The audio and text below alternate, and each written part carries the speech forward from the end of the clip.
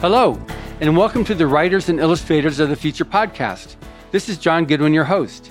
This podcast is dedicated to the aspiring writer or artist and will provide inspiration and tips from top professionals in the field. And this particular guest is here at the Writers and Illustrators of the Future workshop for 2022 as a contest judge and an amazingly brilliant artist. Welcome, Larry Elmore. Hello. Thank you for the introduction. That was a big one. So, for those of you who don't know Larry Elmore, and it's conceivable there might be one or two of you out there, so for your benefit, I will give you a bit of his pedigree. He's been creating science fiction and fantasy art for more than 40 years, and in the 70s, he began freelancing and was published in a few magazines, including Heavy Metal and National Lampoon. And then after being contacted by TSR Inc., the company that produced the role-playing game Dungeons & Dragons, Larry worked there from 1981 to 1987, and a lot of that original art is Larry Elmore's. While at TSR, he helped set the standards for gaming art, and he then went on from there with AD&D and Star Frontiers and other gaming books. He may be best known for his work in the world of Dragonlance. So you've got some amazing even what I talked about there with the military and helping to make our government's money and whatnot like that. Well, I'm from Kentucky, and I grew up just about 50 miles south of Fort Knox. And we drove by that a lot. Was we going to Louisville or something, their family. And Dad would always say, there's where they keep all the gold. And I thought, man, I would love to see that. And he said, nobody gets in there, nobody. And so I'll jump ahead in time. I was working at Fort Knox as an illustrator years later. And my boss came to me, he said, I've got a job for you to work on, but you got to work on it at home. You can't work on it government time. But, and there's no pay. But it's for the Go Vault, it's for that part. He said, if you do this job with no pay, and it wasn't much, you get a tour through the Go Vault. And they had just refused the governor of Kentucky to take a tour. I mean, they didn't let anybody in there hardly. Oh, my God, I could actually get a tour. And I did the work at home, and I got a tour of the Go Vault. I was inside the big vault, and I saw stacks of bars of gold in these cells. It was one of the highlights of my life. I'd never dreamed that very few people go in there. Yeah. And because the Go Vault's chain of command was not through the Fort Knox chain of command. They was working for this Department Secretary of the money side of things, and Fort Knox was an armored center. So they couldn't go through that chain of command. They had to go either through the government, another system that would take a long time, so they could jump the system, borrow me if I do the work at home, and I had a secret clearance also. And so with that clearance was good, and so I got to take a tour. It was just the right thing set up. And it was like the highlight of something I can always brag about. I said, I've been inside that building, just me, little old me. That's great. It was unique. Absolutely. So you've been an artist for all your adult life, maybe even more than that. Yeah. So how did you get started? How did the initial impetus to do art get started with you? I don't know. I think when I was a child, I don't get into a long story, but after World War II, my father got tuberculosis. And I was born in 1948. And the day my mom went to the hospital to have me, my dad got himself checked out. He'd had this cough all the time. And he ended up going to tuberculosis, what they call back then a sanitarium. It was a place to isolate so he wouldn't spread tuberculosis. And so Mom took me home from the hospital the same day he went away. And usually back then, when you went to one of those places, you usually died there. But Dad went back and forth these places the first 11 years of my life, or 10 years, and he finally beat tuberculosis and lived to be 94 years old. So it's a good story. But during that time, my mom and I lived in a little house in the country, had no money because, Dad couldn't work, and she had me. But those early years of my life was really inspiring or something. I really didn't have too many toys. And Mom found an old pencil and gave me a pencil, and I would draw all the time. And her brother would come and take her to the grocery, a little country store, about once a month, and she would get 4 brown bags of groceries and put them in a box. And she would cut all those brown bags out flat and get my little pencil. And at that time, electricity and running water had not made it out in the rural areas. And so we didn't have electricity or running water. We had to get our water out of a well. We lived like you would in the 20s or 30s. And she would light a kerosene lamp and sit on the kitchen table, and under lamplight, I would draw on all those paper bags, both sides, every inch. And when I finished those, I would draw on the box they come in, inside and out. And after that was done, she would make a house or a garage out of the box, make little windows and stuff. I'd play with that. And then it'd be about time to get groceries again. The cycle would start again. And that was part of passing the time away, entertaining yourself. I didn't have any brothers and sisters at that time. And my sister came along 5 years after I was born. So it was, I didn't know, I wasn't old enough to know we were in tough times. My mom was always cheerful. She's a beautiful woman. She could sing, and she would sing a lot and pass the time. And we'd go for walks through the woods and stuff. And to me, I was like, this is the greatest life in the world. I didn't know that she was worried about getting food the next day, Yeah. But that was the beginning, I guess. And I never stopped drawing. I loved it. And it was using your imagination. I didn't have a lot of toys. So by using your imagination and making up stories, and my dad was a great storyteller. When he would come home, maybe he'd be home for like 3 months, have to go back. He would always tell me some neat stories he'd make up. And he was a pretty good artist. He could draw. He would draw things for me, and that really amazed me and pushed me farther. I wanted to draw as good as Dad. And Mom could draw some too. And like I said, it was both. She could have been a good singer. If she had the opportunity to further that. And my dad was a decent artist with no training, either one of them whatsoever. And but I guess I sort of got the art side of both of them, and it's what I love to do. Absolutely. And I caught the bug then, and it's never left me. I'm 73 years old. I still love it as much as ever. Yeah. So is there any point that you did any professional training as an artist? Yeah. I went to grade school. My first grade was in a one-room country school, and the teacher was a big woman, mean. I just thought she was the meanest woman on earth because during class in a one-room country school, no one got up, no one moved, no one spoke unless you got permission, yes. Yeah. But I liked that. I sat there and drew my whole tablet up, because she had to teach all classes. They'd teach us of a morning, and then she wouldn't get back to us again the afternoon. So I just sat there and draw. I loved it. And then the next thing, we moved to Louisville, and I went to the biggest elementary school in Louisville, coming from a one-room school to the biggest school in Louisville. So that was a culture shock. And all these things were good for me, I think. But I just kept drawing, and I just liked it. And eventually, everybody, by the time I got to high school, we moved back in the same county I was born in, we was from. And in high school, they started calling me the artist. So if they need anything drawn, they'd come to me.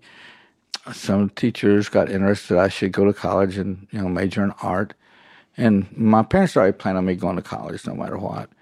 And so I went and I majored in art. And did they fund you, or was it scholarship, or was it GI Bill? The only way I got to go was I couldn't have gone financially at that time, but Kennedy, before he was assassinated, he got he'd put a bill in for people that couldn't afford the college to be able to get loans and grants.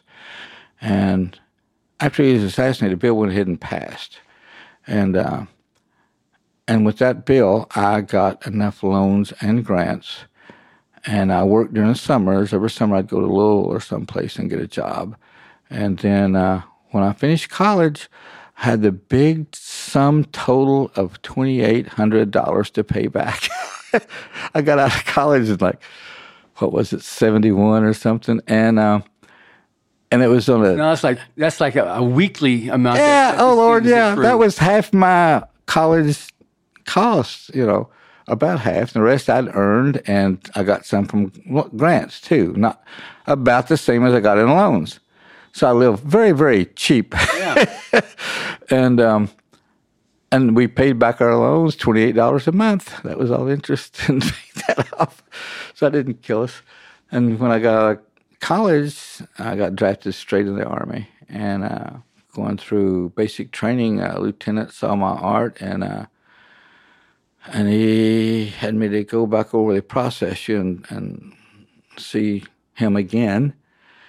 He didn't say what I was going to do, but it was different, and nobody else did that. I had to go do that. I didn't know if I was in trouble or what.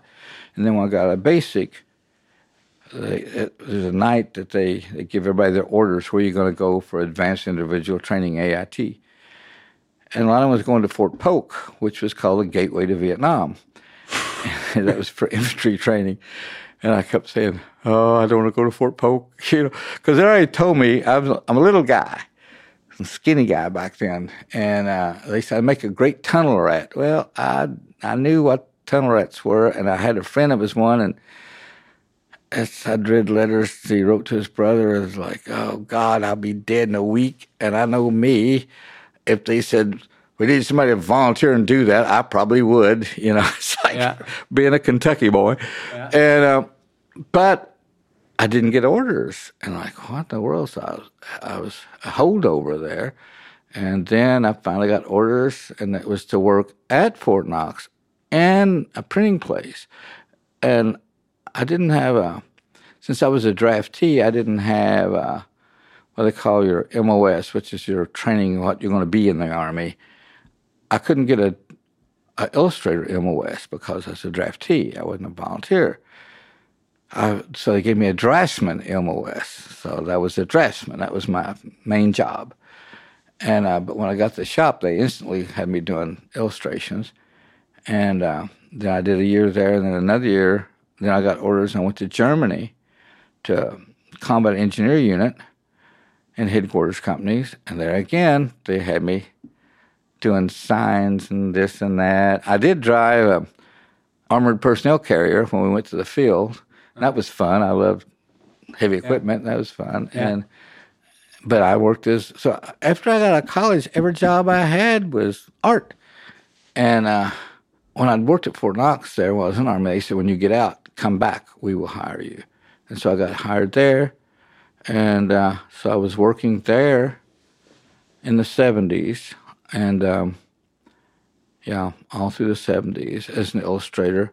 And there I got... Fort Knox. At Fort Knox. And there I got to learn... I drew a lot of tanks and helicopters and Russian, American armor equipment. I could do it all from memory. I remember I memorized all the tanks and everything. I could still draw you a pretty good idea of some of the Soviet and American tanks. Mm-hmm. And while I was there, I got a secret clearance, worked on some secret stuff.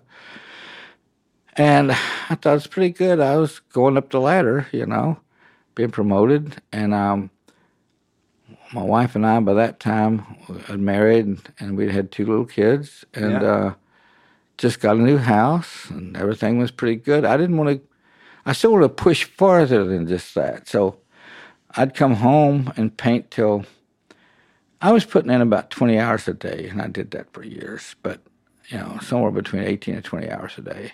Very little sleep. When I say a day, that's around the clock day, 24-hour day. Yeah. And so I got published in National Lampoon magazine. A friend at Fort Knox, one of the guys that worked there with me, he was in the Army.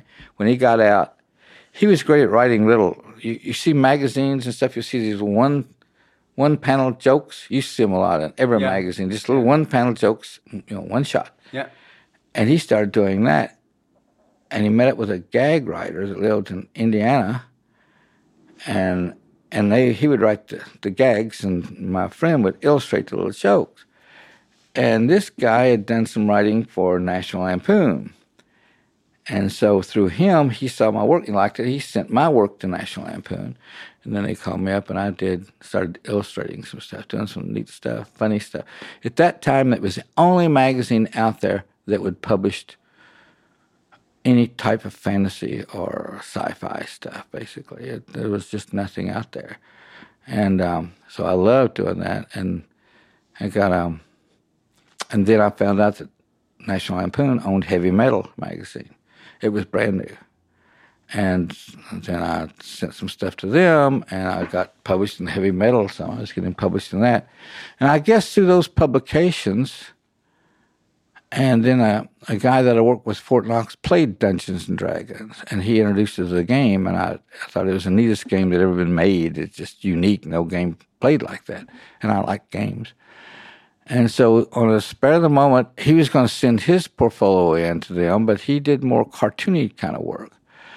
And he said, they need somebody that does, fantasy like you do, oil paintings. And so he got some of my samples and sent with him, and with his. And then they contacted me later and made me an offer I couldn't refuse. So I quit that and moved to Wisconsin, started working for Dungeons & Dragons. With your wife and family? Or? Wife and family, all of us moved, and they treated me fantastic. They basically made me an offer I couldn't refuse to go to Wisconsin.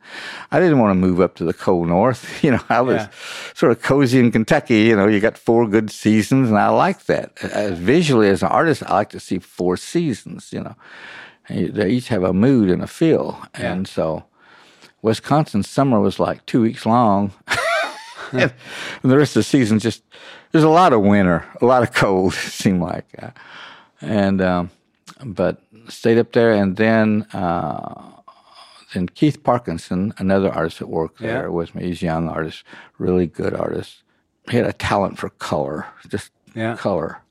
I was really good on drawing all the nuts and bolts for a painting, but I wasn't good with color. I didn't see color the way he saw it. And he was weak in drawing. So we complemented each other. And so we got a studio and started freelancing there in Lake Geneva. And we quit TSR and stayed there in town. And I taught him more on how to draw anatomy and things, perspective and things like that. And he couldn't teach. He didn't know how to explain where he'd come up with his colors. But I would have him to mix a color. I would say, see this area in my painting? It's in the background. These are trees. They are the same kind of trees in the front, but I know as they recede, they lose the intensity of the color. Well, I couldn't find that color. Right. I would maybe glaze white over it. Well, it just chalked up. It didn't look right. And I'd have him to come over, and he would start mixing these just garbage-looking colors. He'd get a blue and add a little bit of yellow ochre to it, and then a touch of green and some black or purple. And they had this yucky looking vomit color. It's like, and I had a nickname for his colors. I won't say it here, but anyway, he would mix that and take a brush and he would stick it right there where it's supposed to be, and it was perfect. It had the distance, the haze. I say, how do you know how to do that? He couldn't explain it. That was his talent. Right. And he'd ask me, how could I draw something so easy? I said, I don't know. I just look at things and I remember what they look like. And he could see color the way I could see shape. And so we helped each other out a lot. And he died at 46 with leukemia. I think it's leukemia. And he would have been an unbelievable artist. Because he started getting all his stuff together. By the time he was 42 and 43, he was just great, and it ended. Yeah. So I'm always fascinated when I look at your art, and I see the detail you're able to get in the color and the clarity and the skin tone and the muscle tone that you have in there. And it's not just that you can do people, you can do dragons, you can do trees, you can do rocks and mountains, all these different things you can do with, some people are really good at A, and somebody's good at B, and somebody's good at C, but you seem to be really good at A, B, and C. You've got the shape and you've got the color in there now. Well, I look back at a lot of illustrators and stuff. Some of the early Western artists, they do the landscapes and the Indians and horses and everything. And then N.C. Wyeth he really had a big impression on me. The boldness of his figures, the action, and he'd set a mood, even with his black and white paintings. He did a lot of paintings in black and white because color publishing was too expensive, so he just do a painting in black and white. And I just picked up things from everyone, and I grew up in the country, and so I saw the seasons change, the colors change, and I remember as a kid just getting real close to things, looking at bark on a tree with my nose almost touching the tree, seeing how it's formed, how it's made, and looking at branches and weeds, everything around you, just studying how it's made and trying to remember the color best I could. And like I said, where I lived in Kentucky with the 4 big seasons, you have all kinds of crazy weather. It can be very hot, and you can have wind storms, and you can have hail and fog, and all these things. When it would weather be sort of crazy, I would always be out looking at how does the landscape look now. A lot of sunsets. My dad, he grew up, as he would say, I grew up in the woods. He spent most of his time in the woods playing and making things. Yeah. He was orphaned when he was young. His parents died early. And so he would take me and my brothers and sisters in the woods and show us. He could name about every tree and everything. And I think that was a big influence, just appreciating the land and the seasons, and each had a mood and a feel to it, a flavor. And if you're out in it a lot, I stayed outside all the time, the weather changing and everything has a certain feel and flavor. It affects you. It does emotionally. And I try to capture some of that in my paintings if I can. It depends on how much freedom I have in a painting. Now as of now, I've only got one painting left to finish. I'll be painting just my own stuff from now on. I'll finally put it into all the freelance because I'm getting older and I'm going to run out of time. So I want to paint my own paintings. Right. And a lot of people say, what are you going to paint? Well, I'm going to paint fantasy. I'm not going to start painting bowls of fruit. Why would all of a sudden I start painting sad-eyed dogs or something? I'm not going to do that. I'll do the same thing, except I'll do it my way. And the paintings that I've done, some of my better paintings I've done, is when they gave me a lot of freedom. Some of the worst paintings when I've been art directed to death. And you had to, they're going to tell you how to paint it, what's in it, how many things are going to be in the painting, blah, blah, blah. And after a while, you're like, this painting's going to be awful. Yeah. And then you're trying to salvage what they told you to put everything in that and at least a halfway pleasing visual way to where your eye doesn't just shoot off the page and never look back. You got to keep your eye flowing. They don't think about the flow and movement and everything of what's got to go into a painting to keep the viewer focused on the areas you want them to see. When some art director, and usually they just got the job, a lot of them don't have that much art training or experience in actually doing art. They got a job to do. Right. And their bosses tell them this is what we want everything in it, and they tell the artists we want everything in it. And it's up to us to try to figure out a pleasing way to put everything in it, and it gets really difficult. And I just got tired of that kind of stuff. And sometimes those jobs paid more money. As an artist, you're always trying to make a living, and you would take these jobs on knowing that it wasn't going to be a lot of fun, but it paid the bills. Right, right. So now on your art, again, going back to your style, do you consider your strength as your style or your technique or use of color? What do you consider from your perspective your strength as an artist? I don't have a clue because I know... Thank you. That's very helpful. Yeah, I know. Well, I'll try to do my best to explain, but I don't know. I've often wondered why people like my art so much. I don't think I have a distinctive technique, or I don't know. I just paint it the best I can. And I try to use the colors that seem real to me to set the mood I want the painting to go in the direction. Usually when I start a painting, I've decided, unless it's been decided for me, but if I have freedom, I decide what season I want this to be done in. And then that opens a whole color range, color palette up, just the season. The Right. time of day, again, opens another color palette up. So a winter scene, it's a sunset winter scene, it's totally different than a sunset autumn or spring. It's a whole different color palette, you know. Right. And I guess I just tried to paint.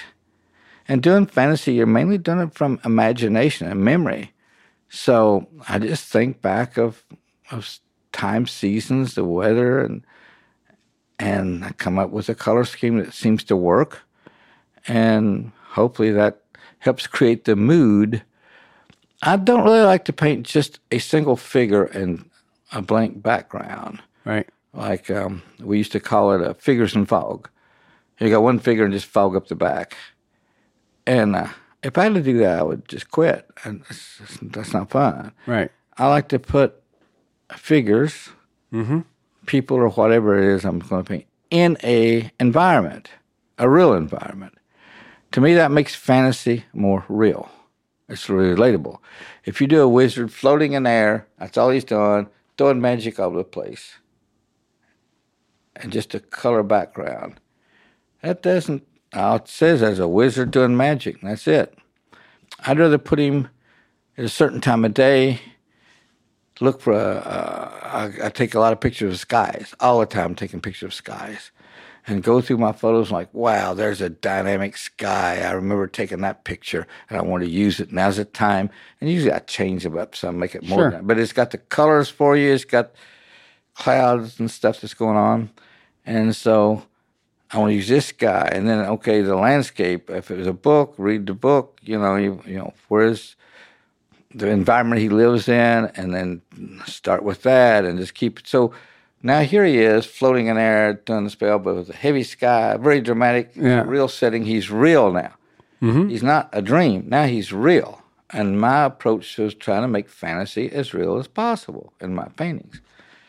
So now, like a dragon, did you do a lot of study of lizards and kimono lizards and that type of stuff in order to get how you could then do a dragon? Because they definitely have a dragon look, and you say, well, I just looked at earlier dragons. Well, no, you didn't. You had... Well, nobody was painting dragons, really, at that time.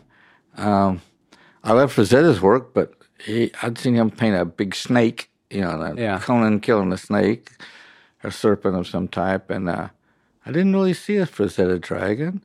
No. And the first time I painted a dragon was for TSR.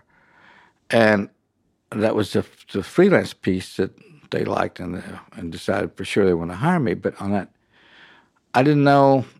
The guy that had us to play D&D at work, he said, you can't just make up a dragon. I said, why? He said, they already got dragons. And you got to do it like theirs. And I said, well, so he had a monster manual. And he flipped it and he said, here's the dragons. Here's this dragon. And all I had was like the heads of dragons. They didn't look like dragons I wanted to paint. And the closest one looked like a dragon in my mind was a white dragon. And he had sort of a dragon head, but he just had one horn going back. And that was it. So it's a freelance piece. So I did that one white dragon. And it wasn't too good, but they liked it and they published it.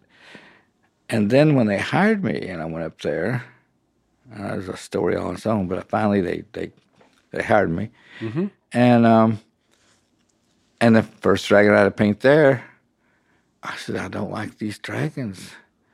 Can I make up one? And there's a debate with my boss and someone like, I don't know, these are in the manual. These are every color dragon we got. And I said, well, what if I do the right color, but maybe change it up to look more like a dragon that I thought looked like a dragon, right? I guess. And I hadn't seen statues of dragons, pictures in magazines of dragons where sculptors have sculpted. There's that what's his name slaying the dragon? The English Saint something slaying a dragon. I've seen photos of that big sculpting thing, and it looked like a dragon to me. So I just painted my own dragon, and everybody liked it.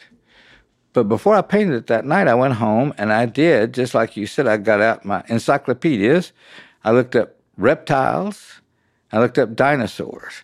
So I studied the bones of dinosaurs, how they're made and how they walked. Then I looked up reptiles, lizards and alligators, crocodiles and stuff, and looked at the scales and stuff. And I thought, okay, I've got to blend these two things together to make a dragon. And everybody seemed to like them. And it wasn't that I loved doing dragons, but it was part of the job. And then after a while, I was painting so many dragons, they called me the Dragon Master or something like that, some kind of nickname. And I'm like, they're hard to paint. I mean, there's a lot of work painting a dragon. All the stupid scales, and you got the big wings. You gotta make the dragon look. You got this huge animal that can fly, or reptile that can fly and breathe fire and everything else. Fantasy thing, but you got to make him real, and you got to put him in a landscape or put him there where he's functional. Right. And I don't picture a dragon in my mind being clumsy and tripping over stuff with big old bulky feet, like walking around like Frankenstein would, bang bang. I see them as like most reptiles that I knew growing up. They were fast, snakes, lizards, and they were made to where they could move. They wasn't real clumsy. I thought. And the way a dragon was so vicious in D&D, I thought, he's got to be quick. He can't be some big legs like an elephant. Boom, boom. Right. He's going to be quick and agile. And so I tried to make my dragons big, but yet look like they could run and fly and fight. And so I made more and more I made the front legs almost using human anatomy, exaggerated anatomy, and the back legs. Okay, he's a predator. So if you realize that all predators, their front legs bend like our arm. It has an elbow to it. Whereas animals that graze and eat grass and stuff, like horses and cows and sheep, their front legs bend backwards. They got a knee. So I made sure that the dragons he had to use his arms, his front hands. In D&D, the dragon was agile. He could actually turn pages of a book. He could do things. So his front legs had to be like hands. So I based my pattern like on a basic predator, and then do the other things to it. Everybody seemed to like it. So yeah, absolutely. So we've got aspiring artists and established artists too that respect your work in terms of what they can or should do to, is it like muscle memory that you've got that is able to do certain things, or is it just a matter of being there and just constantly visualizing your art, visualizing that image, the emotion, the season? What is it that in your head that keeps the painting being created? You named it all. All that's there. That's got to be there. That's a must. And I think, okay, I'm 73 years old right now. I'll be 74 in a couple of months. And it's just the other day it hit me. What makes me different? I've seen artists struggle over small things in the painting and where I would breeze through it. Some of it, I mean, we all have problems in the painting. Mine's usually getting the right colors. Yeah. I'm still working hard with color. I think after going through all this, and it hit me the other day, I thought, I've got a really good visual memory. I can't remember names with anybody hardly. My wife now, she's sharp as a tack, but she fills in half my words. I'm like, well, so-and-so, I don't, what's his name? And she knows the name, this or that. But visually, I could almost draw you a picture of the guy, okay? Right. My visual memory is really strong, and that goes back even from my childhood, looking at things, touching, feeling. I would lay down on rocks and look at moss. How does moss grow? And we just know what moss, but how does it grow? Is it and get down and look at the little roots and see how it grows up. Everything I look at, rocks. I noticed not too long ago somebody said, well, I can always tell your paintings. I said, how? I said, by your rocks. You train all your rocks the same way. Like, no, I don't, do I? I started looking. I did. I've been neglecting rocks. I had an Elmore rocks. It was like, they just rocks. And I'm like, oh my God. I just tore me up. So I started going out photographing rocks, looking at rocks, forced myself to look at rocks. And all my rocks basically the same color with a few little cracks in them, and that's about it. Well, I got to looking at real rocks more and more, and they got moss, and they had different colors, and all this is going on. I'm like, man, how could I miss rocks? I'm always sticking rocks in painting. That's the problem. I'm just sticking them in there as fillers. Right. And painting the standard Elmore rock. And so I was glad somebody brought that to my attention because I hadn't noticed it. And it looks like I should have. So then I started really looking at rocks again, like for the first time. And so I've painted some pretty good rocks since then. It's hard to remember everything. Yeah. But I'm always trying to look at a painting when I'm doing something. Like about 2 years ago, I was painting a painting for myself. I managed to get the time to work it in. And in this painting, there's just a normal waterfall. It's about the height of the ceiling to the floor in the room. There's a waterfall about that big. Not a big wide one, just like a stream that comes over and falls. A pretty good little stream. I'd done this whole painting. It was like late fall, a little bit chill in the air, early before winter, a little hazy. The colors were right. Man, this painting was just falling into place, everything. I was like, man, that's just so good. I love this. My wife liked it. She said, that just reminds us of when I was a kid playing out here. I got all the way up, and right in the front, this waterfall comes down. I know this waterfall be a breeze. I started painting the waterfall. I kept messing it up. I painted the waterfall 6 different times and let it dry each time and look at it, and it wasn't right. So I thought, what in the world? I got to see how the water is falling. I said, I've never studied a waterfall enough.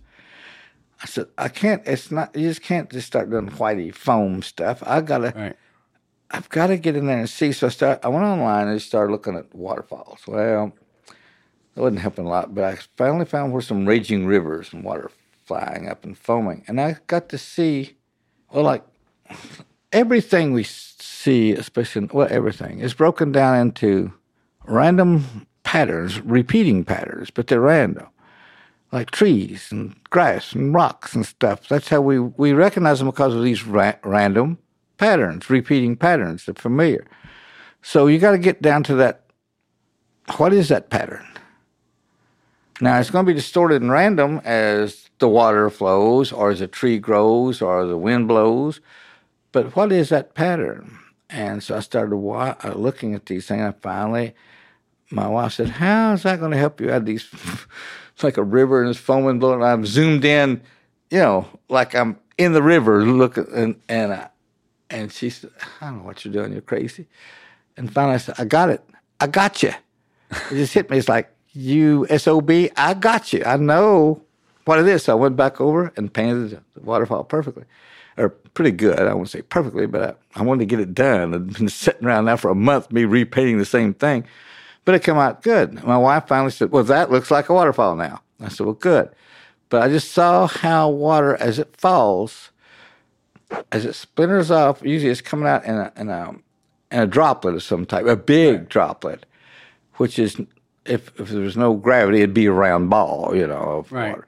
But as gravity pulls it, and the motion and the speed is traveling, this ball breaks apart into more of a plane, and that circle gets distorted to almost triangular or a square, oblong type, not with sharp corners, but these basic shapes. And it's breaking up this way all over the place, all random, these sort of shapes. And once I understood that, it's like, I got you now. And I think I could paint waterfalls from now on, and do them pretty good just from my memory. Because I've seen them and looked at them, but I didn't know how they broke up and the foam and everything was made. Yeah. So then on your art, and as you were building a name for yourself and building a reputation and obviously earning an income for your family. to be able to support it. So how much of it was commission work? How much of it is just working for like the TSR? And I gathered from at the get-go, it wasn't what you wanted to do. It was either working for a client as, like I said, TSR or that type of thing, or commission to do something, and then you had to do what they wanted you to do. Well, actually, before I even got to TSR, most Morks published it was sort of left up to me. Some of it was I just sent in a painting I'd done and they published it. So it was all me. The ones National Lampoon would give me would be, here's what we want. Roughly, it'd be a stupid scene, but I got to paint it any way I wanted to convey that joke. Mm-hmm. And so it was sort of fun. I had freedom. When I went to TSR, they also give us freedom. That was something I couldn't, now I look back, I couldn't believe. Because I think they didn't know that in these big publishing, like books and stuff, they would almost tell you a lot of things would tell you what to paint. And you have to sit in sketches, and they'd shoot it down, another sketch, they'd shoot it down, okay, this one's pretty close, but you got to change this and this. They wasn't doing that. They didn't know that, I guess they had the right to do that, which was great for them. Because all of us artists were all loved fantasy. We started all playing D&D to know the product we're playing. Mm-hmm. And D&D itself is, each individual player is free to do what he wants to do in the game. You can work together as a unit, or you can go your own way and probably don't last too long out in the wilderness by yourself, be in a group.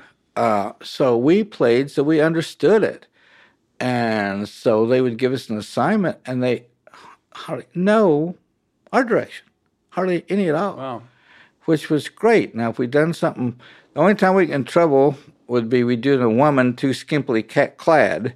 There's a beautiful woman over here, man, the wizard queen, something like this. And they go, put more clothes on her. We can't sell it. Remember, this is 12 and 13, 14-year-old boys. If they love it, we would. I said, no, we can't.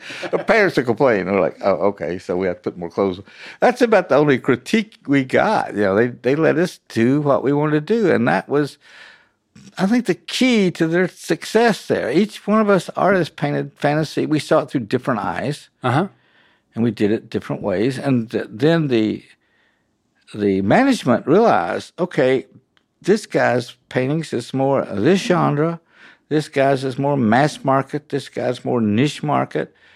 And certain games, they would assign some artists to certain product lines because the way we painted. Right. Instead of trying to make me do something totally opposite than what I'd like to paint, instead of just coming in and say, I'm your boss, I can make you paint anything. Well, that's good, but your product's going to suffer. Let the artist, if you liked his art so much you hired him and he's good, let him get a 50% at least input into it, or 75%, and you'll get a better piece of work. Yeah. Because when you just come in and say, first of all, you don't have a brain in your head. They're not saying that, but that's what they're implying. You don't have a brain in your head. I'm going to tell you how to paint this so we can sell it. And by the time you're finished, you're like, who is going to buy the piece of crap he just described? Nobody. It's not going to sell anything. And believe me, I've had that to happen. It's like, well, you're paying me so many thousands, so I'll do what you say. I got to pay bills anyway. But sometimes you hate to sign your name to it. Right.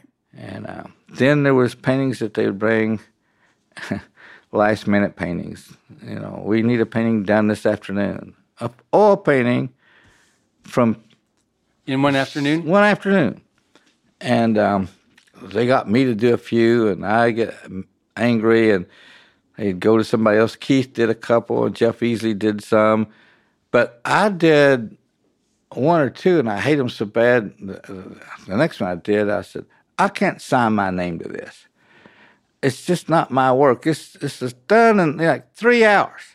A full painting. And a lot of time we'd put our oils up and break the acrylics out and really slap it on there. Acrylics dry quick. And, most of it we had to do it in acrylics to get it done that time and get it off to be screened and everything, shot. And so I made up a name, Jack Fred, because it was a name I called myself when I was teasing, playing with my kids. I was acting like an old southern country boy, talk like this, and I was like real silly, and I think my daughter said, "Well, what's your name?"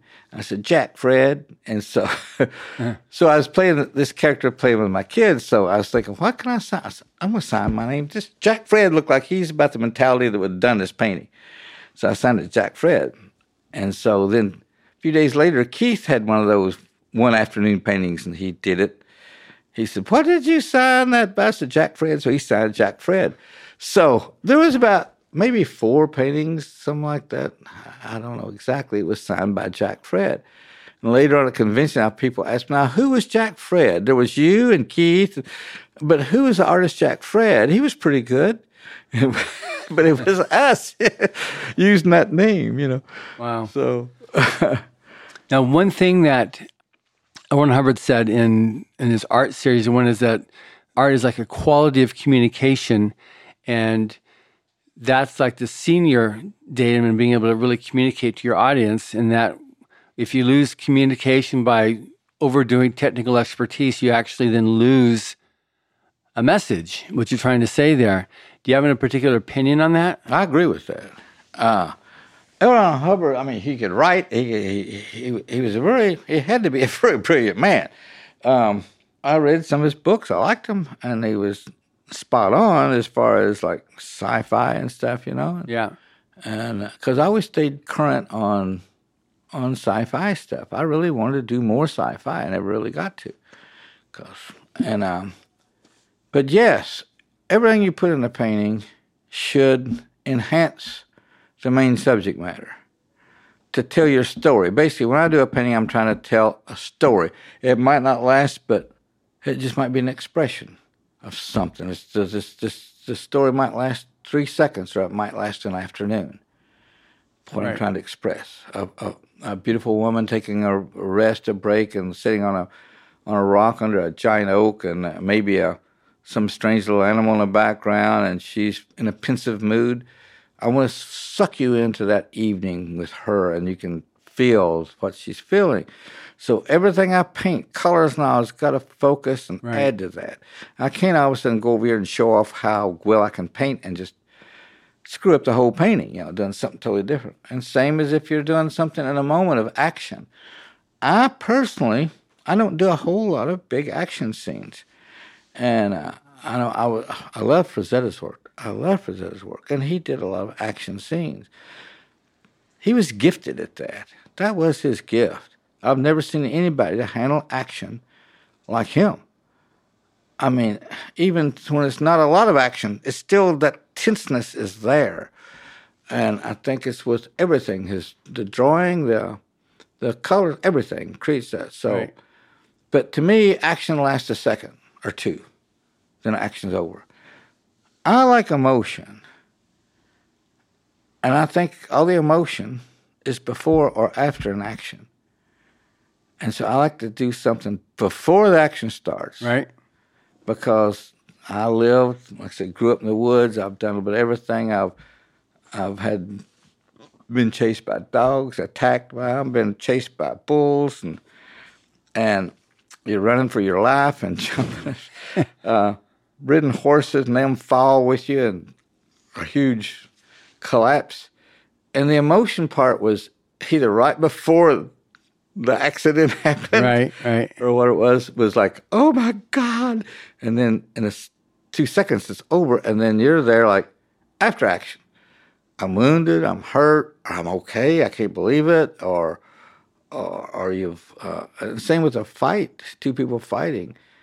A lot of it is, the emotion part is usually right before or right after the action, or at the very start of the action or after it's over. That's when whatever's been done, the damage is done, and the emotional part sets in. During a fight, now I was a little guy, so I had to do my share of fighting. There's not a lot of emotion. And most fights with young people don't last very long. Like teenagers, just a few blows and that's it. Not like your TV and movie scenes too much. Going for 30 seconds, 45 seconds. They're pretty quick. And the emotion was before the fight and then after the fight. And to get that emotion, you can use all the elements of light and shadow, color, special effects of weather, everything you've got to help create that emotion. I like to do more of that. I've wanted to, but I haven't had the chance because to make a living, you got to do a lot of paintings. It's sort of designed by other people, and you don't get a lot of freedom. And now, at my age, I hope I'm like my mom and dad, and a lot of my family lived to be up in my 90s. I want to take the rest of my life now to paint my own paintings and enjoy it and do them my way without any third party telling me what to do or how to do or their ideal. Yeah.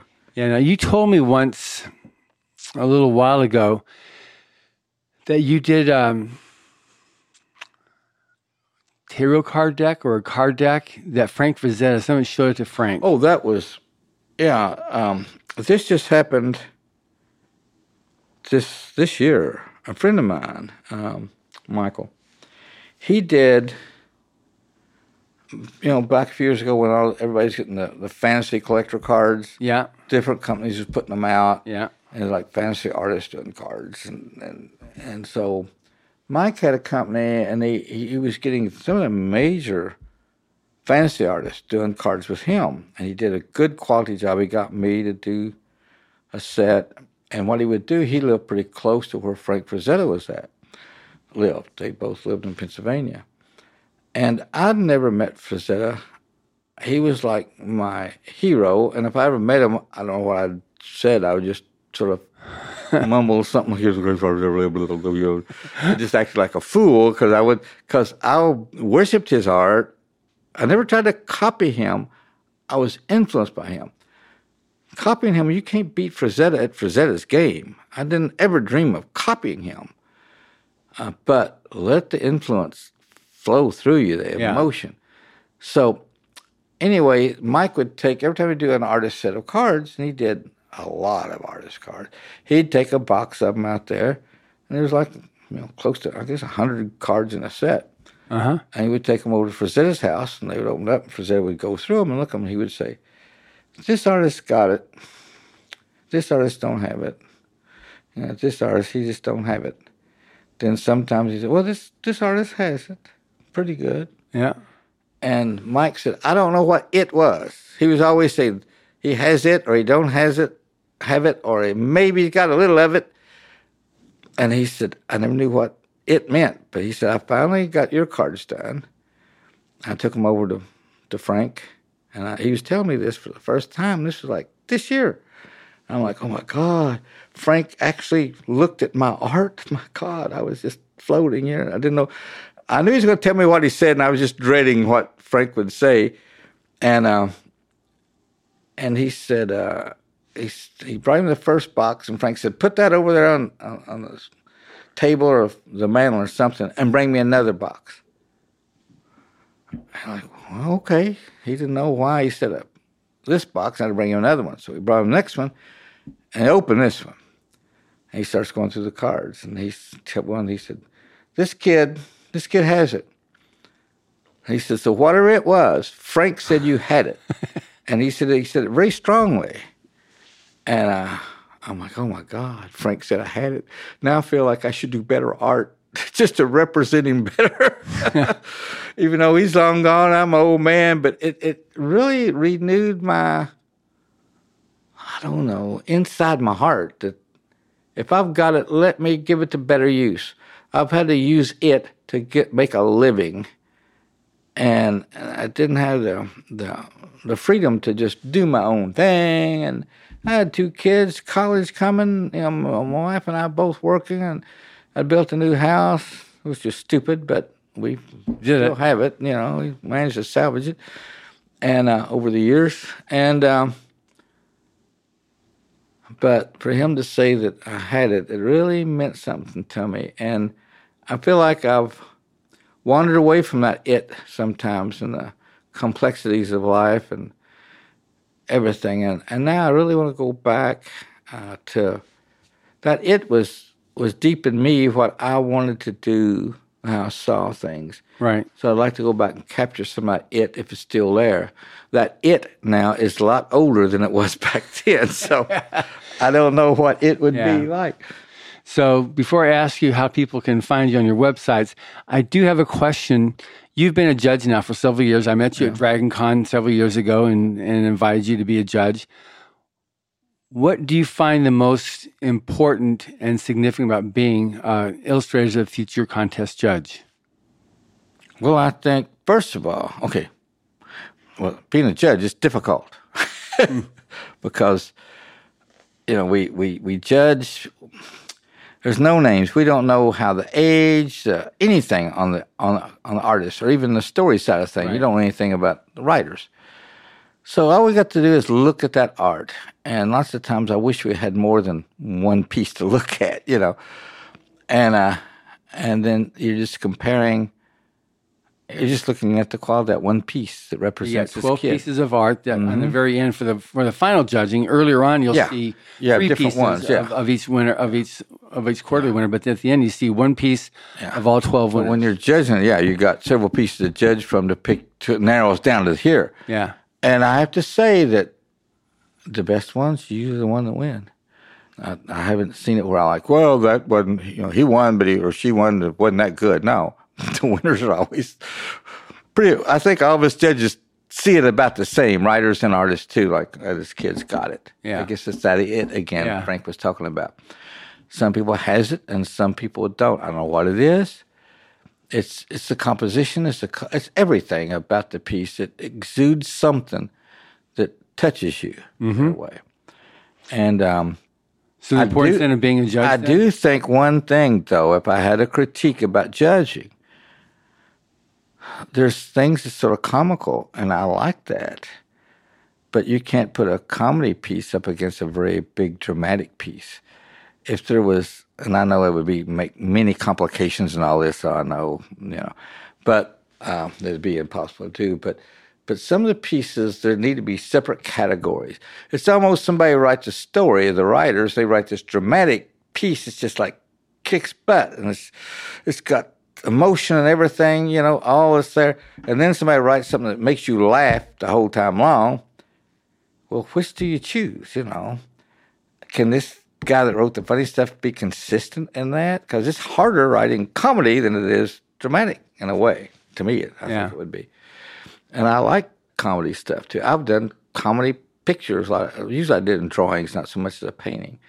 Because you're putting all that time so people can be like, that's cool. That's it. But it's like, I enjoy doing it, Yeah. So, but no, the judging is as fair as it could possibly be. I have told 2 people so far that I know of, maybe more, that I've seen their art at a convention someplace, and they were good, and they're wanting, how can I help? And I'm like, it takes me a minute, and I remember this, like, the contest, I'm a judge. Like, I tell them about the contest, and I say, enter it because your art's good enough. And, your art's good, put it that way. But I know it's good enough to be accepted. And so they have, and they've turned out winners. At least one of them turned out the last year I was here, he was an overall winner.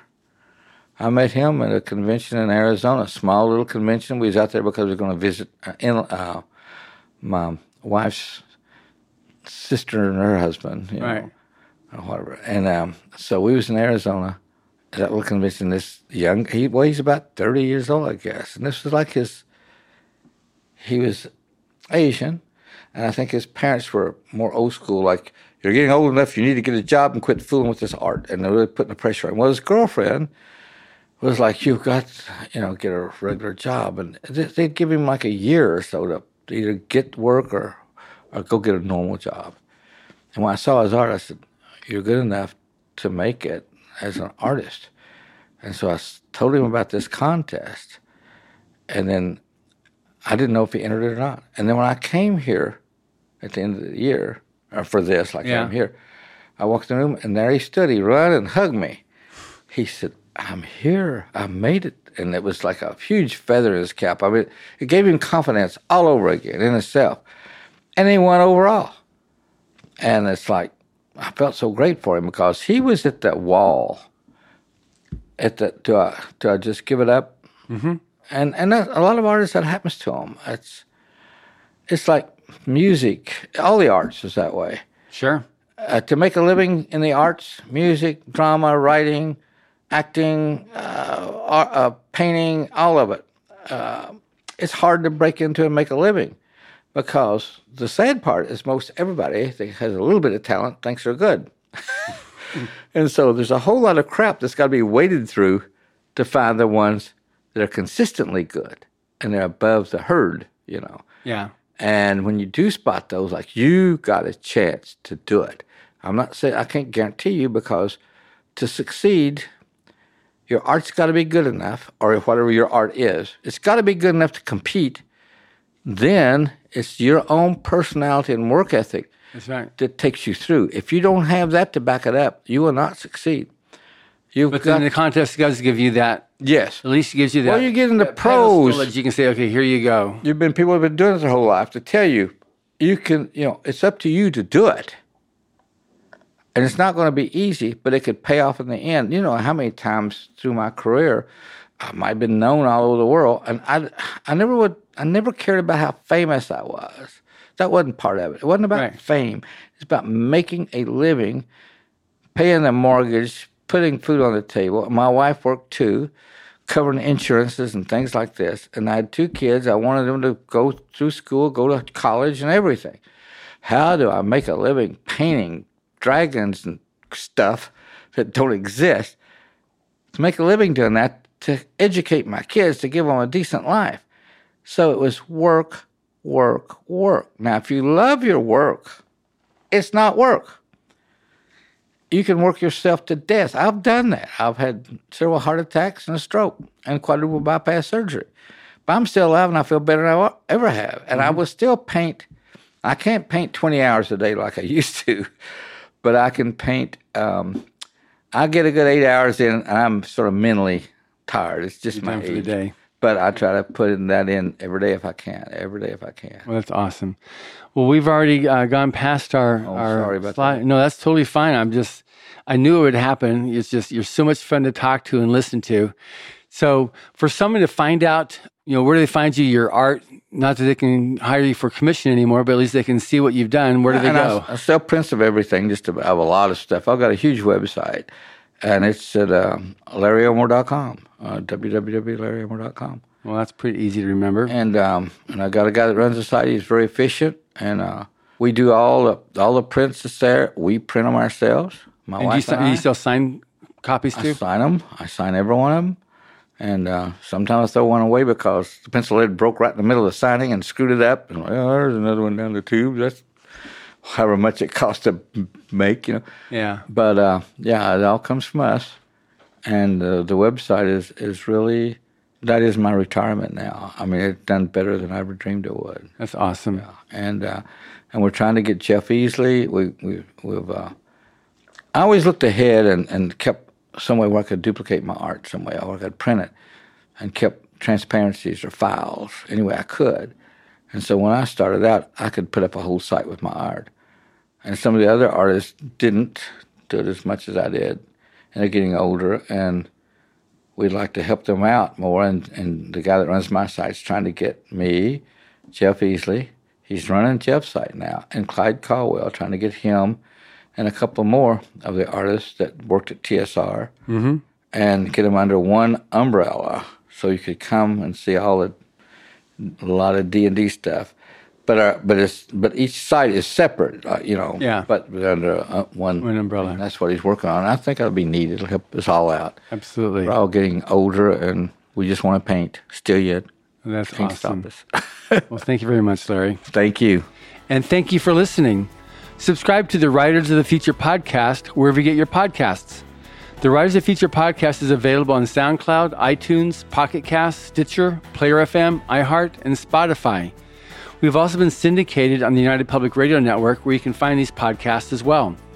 The Writers of the Future series can be purchased wherever books are sold in the U.S., Canada, the UK, Australia, and South Africa, and available everywhere else on Amazon. Writers and Illustrators of the Future are contests created by L. Ron Hubbard to provide a means for the aspiring writer and artist to be seen and acknowledged. It is free to enter and open to new and amateur short story writers and artists of science fiction or fantasy. Again, thank you very much, Larry. Thank you.